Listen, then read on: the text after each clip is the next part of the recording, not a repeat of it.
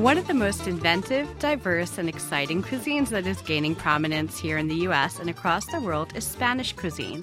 And like in all great countries with a rich culinary history, the best food can often be the most traditional. For this week's Please Explain, we decided to dive into the world of Spanish food, and I'm very pleased to be joined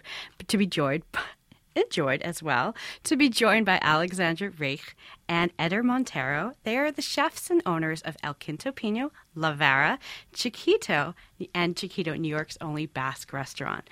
Welcome to the show. Please forgive some of my pronunciations. I am very new to Basque food, but I have been coming to your restaurants in Chelsea for years. We used to live just a block or two away, and we loved going to Txikito and El Quinto Pino. We want to ask you, our audience, to join the conversation as well. Do you have a question about Spanish food? Give us a call at 212-433-9692 or write to us on our show page at wnyc.org/Lopate or on Facebook or Twitter, where our handle is at Leonard Lopate. So since your book is called The Basque Book, your beautiful new book, which I have here today, let's start with the Basque region. What's the history of this area? Well, Eder's probably better about offering historical information. I'm very much a culinarian, and that's sort of how I connect with history, geography, and the world. So I love to talk about the Basque Country, but I'll let Eder tell you a little bit more about the history of the Basques, because the Basque has been around for from forever, pretty much, because they were there where we still are, even before the Latin, where the Romans conquered the Iberian Peninsula and stuff. So it's a really old culture, and that it hasn't been. It's been evolving with the years of new discoveries. America was the discovery, the Basque got influenced by, and that's how this thing has been moving. We've been growing up of keeping our roots or our history alive and integrating new things into it. This area is pre-Roman? Yeah, definitely. The language, they say is one of the oldest language in Europe, which they not really know what the roots are connected to. There's different versions. They could be they say it could be connected to the Georgian Peninsula and Russia, also with some African tribals. The weird thing is was all tribal coming from the north. We ended up locating where the Basque Country is right now in the Gulf of Biscay, which is a really prominent area because it has the sea, the Pyrenees, so all the weather is really good, and you pretty much have anything that you want, and that's the reflection in the cuisine also. Alexandra, you say in the introduction of your book that Basque cooking is simple, but that doesn't mean it's easy. Right. And it's interesting for me to read that because so often they're put together in culinary and cooking conversations these days. How would you say that it's simple but not easy? It's simple because the ingredients are very recognizable, so it's easy to say, oh, it just tastes like peppers or it just tastes like tomatoes, and that is absolutely the point. But there is a sense of, I don't know what I would call it, probably improperly, collective individuality there. But people, the personal details that you impose upon the cuisine are how you express yourself, but there is a common vernacular, and one of the hallmarks of the cuisine is that it must be your hand should only be noticeable in as much as you're enhancing the quality, but you're not front and center. It's the thing, whether it's the fish or the tomato or the anchovy, but they're not cutters. It's not raw food being cut. It's not that kind of because it's farm to table. Farm to table is a precondition of Basque cooking, but it is not the story. The story is the people and the language and sitting around the table, and how generous that is what you feel when you're eating this food. You also say that professional cooks would get better if they practiced Basque cooking. How come? Because I think it teaches you to become intimate with the ingredients. You repeat the use of similar or same ingredients over and over and over again. often if you're in the Basque Country, from your own garden. But if you're in an urban place in the Basque Country, you go to the same butcher, the same market stall, the same like sort of corner place, and you become. Repetition is sort of a luxury of professional cooks, but it's not always the luxury of a home cook. And that kind of repeating the same sort of techniques over and over again, you become very familiar and you know what to look for, and you're listening, you're smelling, you're watching, and it changes the way, it makes you a very sort of adaptive cook. Flexible. In the culinary world, we now think of Spanish food as hyper-modern, the works of chefs like Ferran Adrià. Has Basque food entered a modernist phase? Because I feel like that's not... It did. It does. I think they went hand in hand. I mean, there was a movement in Catalonia and in the Basque Country. I even think that, like, Ferran Adrià, not to take anything from him because there's no way, but like, Juan Maria Arzac, which he was like a chef from San Sebastian, which still has 3 Michelin stars, was one of the first ones on the 70s who started like going towards that, kind of using the right product with, you know, keeping as simple as possible and just giving the flavor that it belongs to it in order to not giving too many sauces. Like, detaching a little bit from the whole French saucy thing. And he was one of the first ones who, like, and they call still the father of the Basque cuisine. But when you talk about cuisine, Basque, it demarks pretty much the whole Spanish cuisine. The Spanish cuisine came up after, and, like, it is true that it's completely different from north to south because it's a small country in south, but, like, the difference because it has so many cultural approaches and so many people passing by that, like, it's really rich and different from one place to another. But he was the first one who, like, through Basque cuisine, like, started giving a little open door to everybody else to, like, start developing different region cuisines. I was going to also add just that I think when you have a traditional cuisine, and Spain has several, that allows for once the high cuisine starts to be established, it brings value to the traditional cuisine again. So I think that they really support each other. And I think there used to be a tension between the modern. At first, it was like the traditional led into the modern, and then I think there was a tension between the modern and the traditional. And I think now in Spain, there's like this really kind of sweet spot where people are doing both. I'm speaking with Alexandra Raij and Eder Montero, the chefs and owners of El Quinto Pino, Vara, and Txikito, New York's only Basque restaurant, for this week's Please Explain about Spanish and Basque food.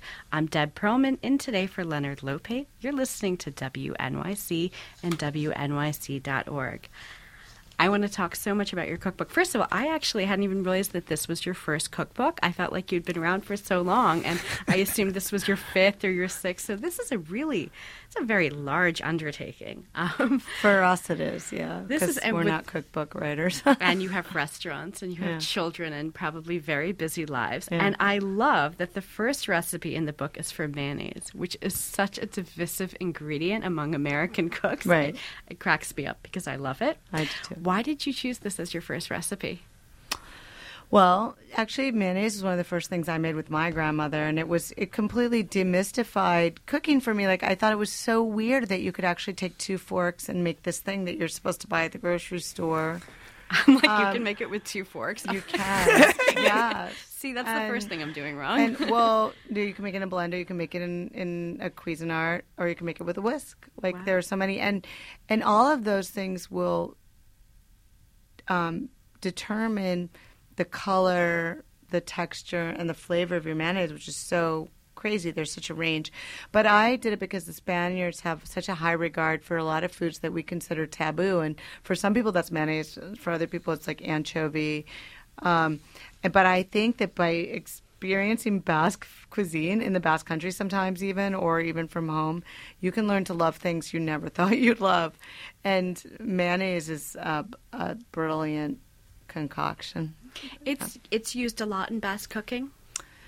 It's, as a condiment, but also it's a valued sauce. It has the same status as I'm trying to think of like a veal reduction, like a demi-glace. Like they just don't. They don't have as many food taboos as we do. Like they're not like, oh, this has been commercialized, it's on the shelf, and so it must be bad. Like canned food's not bad, it's good, and mayonnaise is not bad, it's good. Yeah, a lot of Spanish canned food is some of the best in the world. Exactly, really yeah. Wonderful tinned fish. And the idea of preserving food that you just can't get where you are, so you preserve it from another time. Right. I think as we've become sort of more gourmands in this country, we think that everything needs to be fresh and seasonal. Like it's just like whatever is the conversation in this country. And there, it's like you take the best of the season, you preserve it, and you enjoy it all year. And so it's seasonal all year, even though you're eating it in a different guise. It's a very limiting thing in a place with a growing season of approximately 3 or 4 months Right. a year. And they know how to just like harvest and harness. Well, while talking about food that feels taboo or that maybe scares Americans who haven't had it before, I want to talk about squidding. It's a very popular ingredient in Spanish cooking. How do you use it in your dishes? Well, we cook it with the squidding is one of the plate itself. Like it's pretty much using everything for an animal, like the same way you use the whole pig, and like from the top to the tail. Like the same thing was with the squid. Like when you clean it, the ink is inside. I mean, the squid uses to defend himself when he's being attacked. So that sauce, raw is not edible, but when it's cooked, like it gives this kind of like fishy and really delicious flavor. Is it different from octopus ink?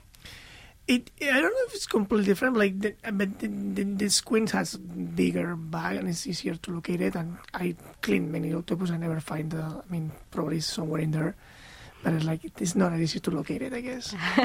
You don't buy. And you need a lot of it to make a decent sauce. So you need to get thousands squids, and 1,000 octopus will be impossible to So you manage. buy it. Yeah, but we buy some squid ink, definitely, but also we use the ones when we clean on the squid, the little bags that they come in, we add it onto it. Do you have any tips for somebody who wants to cook with squid ink for the first time? Well, it's messy, so just be careful when you clean it. Make sure you don't pack the bag in your hands. But besides that, and to make sure that it boils at least for a bit. You have to cook it. It's important because it can actually it's like an irritant a little bit. Sometimes if you peel a million figs and it'll just eat away at your fingertips. Squid ink has that kind of I don't know if it's enzymatic, but usually anything that is enzymatic, if you cook it, if you bring it to simmer, it stops it. And so cooking, I would treat squid ink like I'd treat a mushroom. You should cook it. Yeah. Let's talk about vegetables for people who are intimidated by the last conversation. Despite the fact that in Spain there's a lot of great meats, there's also a lot of creativity around cooked vegetables. There's even an entire class of onion dedicated to the country, Spanish onions. Are these onions unique to Spain? That's funny. I think that's just one of those marketing terms that that took off. But I suspect that, when you think of a Spanish onion, kind of like a Walla Walla or a Maui onion or something, you're thinking about something that's sweeter. Mm-hmm. And I think it's because the Spanish have a tradition of cooking down onion very soft and very sweet. That's the only thing I can imagine. I've actually never been asked that question or looked into it. But there are onions from the Basque Country specifically that are from a region called Zaya. Mm-hmm. And they're trying to get a DO going, or maybe they already have, about these onions because they're a kind of flat. They're kind of like a giant pinkish cipollini. And so I think it's funny sometimes when I look for vegetables at the farmer's market, obviously the way seeds and vegetables are marketed, you don't know that you're getting an equivalent. But I'm always looking for that sort of purplish hued, large cloved garlic that I see in Spain. And it is sweeter and less aggressive and than other garlics are. So sometimes if you're just looking optically at something, if you see that kind of flat pinkish onion, even though it's not marketed as Spanish onion, that's your onion. That's the one you want if you're making Spanish food. I'm not saying that we use that exclusively because we don't. And we do order Spanish onions at the restaurant, But I don't know why I do that. Like, it's funny. Like, On sometimes you brand. don't know why you do what you do. But when I want a really special sweet onion, that's not the onion that I get. And when I go to the farmer's market and I want to make an onion dish, like I actually just made a 3-onion pie, like hand pie.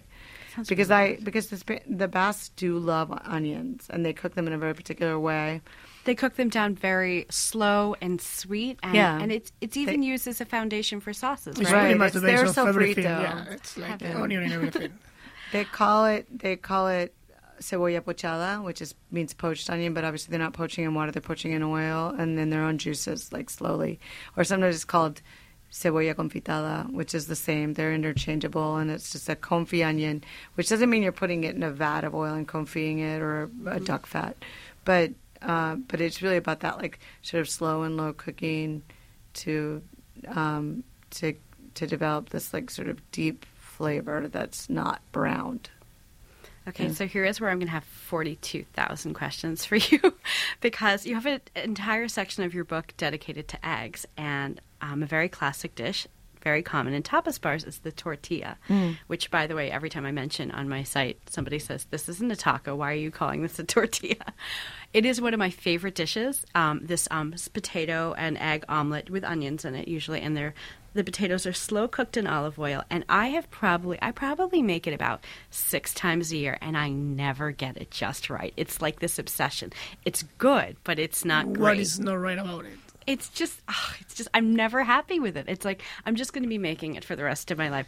I think, to me, and you can tell me this might be what I want and not actually like the platonic ideal of a tortilla, but I am looking for something that's not too dark on the outside, not dry and breaking, and then inside, it doesn't need to be fully runny, but I'd like to see it like a darker yellow, just a suggestion of like a 9-minute egg or an 8-minute egg, and I can never get it right. Few tips that it might help. I'm gonna get my pad. The potato is like, and it's not science at all. Like, we do cut the potatoes among the onions, and everything is confit in not too hard oil for a while till the potato. And I can give you time because we don't really like check. It's like when the potato is done, it's soft. You like strain it. Not brown. Usually you're cooking the No. potatoes. You do it at such a temperature and completely cover. Like, it's pretty much boiling in oil. Just to get them tender. Exactly. And when that is done, just like strain it for a while, trying to get all that oil. And the trick here is like, while it's still warm, not hot, you add it onto the egg. So what you're already doing is like that egg start like cooking. With the potatoes. I've heard that you add it to the eggs and then you let it rest for a few minutes if you can in the eggs while it's still warm. Not for too long. I mean, what we do is like we put it in a big bowl with the potatoes and the eggs. Usually it's 12 eggs to like, I don't know, like how many potatoes, quart of potatoes, something like that. Like it will be like 6 potatoes, let's say. And you put some salt and mix it up. And at that point, you're ready to cook it. And what is key for us, and we run electric kitchens, so we don't have like flames in most of them. So key of this is like you need side fire to like cook the tortilla. So what you do is like you get a pan really, really hot and you throw the whole like bowl of potatoes with the onions and the egg into it, and you mix it up a few times till you let it rest to get the crust underneath. And that's like in less than a minute and a half, you need to flip it. That's the most intimidating part for most home cooks. But that's the key there. You flip it like you right. You cannot hesitate. No, and you flip it like right away, like not even in a minute in, because even if it's still like running and stuff, what you're trying to do is like close all the gaps and to make sure that like that way it's still like, you know, like runny and creamy inside. I'm just going to need you to come over and make one for me. I love the way I have the audacity to suggest a restaurant chef should come to me to show me how to make. How would I come to you I'll stare you down while you cook it? So I was thinking that we have like slightly different techniques because I put some of it in and then I flip it a couple times and then I add the rest. But definitely the potato, if it's hot, is tempering your egg. So you're going to get this custardiness that you're looking for inside. And some Spaniards like it really raw, and I actually think that preference comes from sort of a lack of grandma technique. Wow. But then it becomes a preference, you know, like sometimes. Yeah. I mean, that's what home cooking is. It's because like a truly professional tortilla would be like cooked through, soft and moist, but cuttable. Like it wouldn't run out. And so like you do develop your own criteria. And like presumably there should be no color on the outside like a French omelet. But a little bit of color adds another flavor dimension. So some people, do you know what I mean? Like there is a little bit of latitude, but there has to be some criteria. And this is sort of what balancing sort of this notion of authenticity or traditionalism with individuality and you have to take a position if you're Basque. You must be on one side of the argument or the other, I'm speaking with Alexandra Raij and Eder Montero, the chefs and owners of El Quinto Pino, Vara, Txikito, and Txikito, New York's only Basque restaurant, for this week's Please Explain about Spanish and Basque food. I'm Deb Perelman, in today for Leonard Lopate. We'll be back with more after a break. You're listening to WNYC and WNYC.org.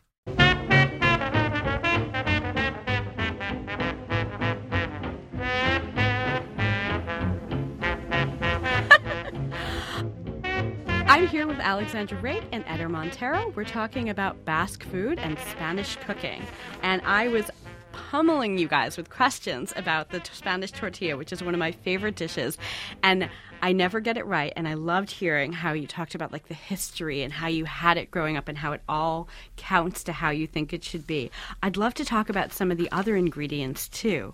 For example, you talk a lot about blood sausage in the book, and is this something that's popular throughout Spain or just in certain regions? All over Spain. There's different regional styles. Some of them have rice, some of them don't. Some of them are very sort of leek-driven, some more onion-driven. So they have their variations, but definitely, in Catalonia, it's called botifarra negra, and in the Basque Country, it's called morcilla, and it's really famous when it's from this place called Burgos. But yeah, they eat a lot of blood sausage, and it's not a taboo thing. And if you've ever made blood sausage, you realize, blood is only one ingredient in it. How would you go about making your own at home? Well, it depends on what style you want to make. I think if you're going to take it on, making a style with rice is a good idea because it gives it some body. Because what's really difficult when you're dealing with blood is casing it. And then it coagulates and everything's fine. So a lot of Irish will make they'll put oatmeal in it and stuff. And Argentina, where my parents come from, they put a lot of actual snout and meat and fat in it, so that it's it's an amalgam, like a bit of a I don't know what you call it. It's more plasticity, right? Less liquid. We have a call from Rhonda in San Jose, New Mexico. Rhonda, are you really in San Jose? No, darling, I am in Santa Fe, New Mexico. I am a native New Yorker. I moved out here. I still support WNYC, and I listen to you guys every day, and I cannot live without Brian and Leonard. I just can't. I'm so sorry. No. Oh, no, I love listening to you. You're terrific. I'm glad you're filling in for Leonard, honestly. My question is, well, first of all, there used to be a Spanish Basque restaurant in Manhattan called Marichu. Yes. And that was many, many, many moons ago, and that was near the UN. Teresa Barrenechea owned the restaurant with her husband. But you're really, getting into the whole Basque experience. And my question was, is there a significant difference between Spanish Basque and French Basque food? Yeah, to me there is. I'm not that familiar with French Basque food, so I don't consider myself an authority on it whatsoever. Mm-hmm. But the time that I've spent on the French side, I've noticed a real difference. I feel like I'm going to get in big trouble for saying this, but can I say it? I think Spanish Basque food has its own identity. I suppose it's related to the geography and the proximity of the Basque Spaniards to what I feel like is a broader varieties of regional Spanish cuisines, and I'm sure that under Franco there was more of a homogenization, if you will, and that serviced Basque cuisine in a way. And then the way that the Basques resisted was by asserting their identity, and so that preserved the integrity of the cuisine. Again, I think it's one of those things where there's like a tension between two things, and something good can come out of it, at least culinarily. And then when I see the French side, I see more of an emphasis on like lamb and peppers and less sophistication in the cuisine itself. I don't think of as many sauces coming out of the French Basque identity. Like they have, piperrat. But like the Spanish Basque cuisine has a bazillion mother sauces and techniques attached only to it. And I mean, that's what has captivated my interest. And I look into the French Basque side frequently to see what I can take from there, because I'm a thief. And it's not been as rich for me. I think it's, if the Spanish Basque side is austere, the French side is even sort of a little bit less. I will defend the French side into the pastry side of it. If like they really do like have the chocolate and the pastry is much down than the Spanish side. Possibly. Can you talk a little bit about the bar culture in Spain and how food is incorporated? Well, it's the bars. It's the place that we eat. It's not like we don't go to a restaurant to eat, or like you go to the bar and you might eat something standing and some tapas, pinchos. Or you might sit down to do something more elaborate, but it's not a difference between like going to one or another. Like you move pretty much, and this happens. It's funny because every time we go back, like we pretty much will hit the same places over and over and over again. And it's not such a it's not because something has opened, but like it is routine, or this kind of thing was how it's been set up, and everybody knows where you will be. I have a funny story of my grandfather. Back in the day, like many years ago, there was no cell phones, where they will know where their cuadrilla, the group of friends, will be. It depends on the day, on the time of the day, because they will start at a certain time between 5 or 6, and they will go to like 10 p.m. at night, but they always will do the same route. So if you meet with them at 7, you will know they will be like in La Calle del Perro, in El Barrio, and it might be that one or the next one after, but it won't be like much of the difference. And they probably bars are like one next to each other, like you go 1, 2, 3, like, and in one small street, you do like 4 or 5 bars. I was going to say, I think one of the things that's most compelling about the bar culture in Spain throughout, and specifically in the Basque Country, is that you see people of all ages and all sort of, San Sebastian maybe being the exception, all economic sort of echelons in the same bar. And sort of around the same circle. Usually there's like a central circle, or a place that's like a peatonal, or like where cars can't go. So there's usually kids playing in the street, like generally chasing each other around under what we call like these sort of like high top tables. And then there's adults drinking, chatting, smoking, eating, whatever they do. And everyone is enjoying, and there's just, it creates a very sort of highly sociable and relaxed milieu, where like you feel like your kids are always being cared for, even if it's not by yourself, it's by someone else or someone else's grandma. It allows people to be, I think, very relaxed and engaged with one another. The small dishes, they're called tapas. They're called pinchos. Pinchos? Pincho. And are they different, pinchos and tapas? Well, tapas is like all around Spain. Pincho is more to the region of the Basque Country. Okay. One of the difference, usually the pincho, but that has been changing because there's no rules to like determine one or the other. I've been speaking with Alexandra, Raij, and Eder Montero, the chefs and owners of El Quinto Pino, Vara, and Txikito, New York's only Basque restaurant. Alex and Eder, thank you so much for joining us on today's Please Explain.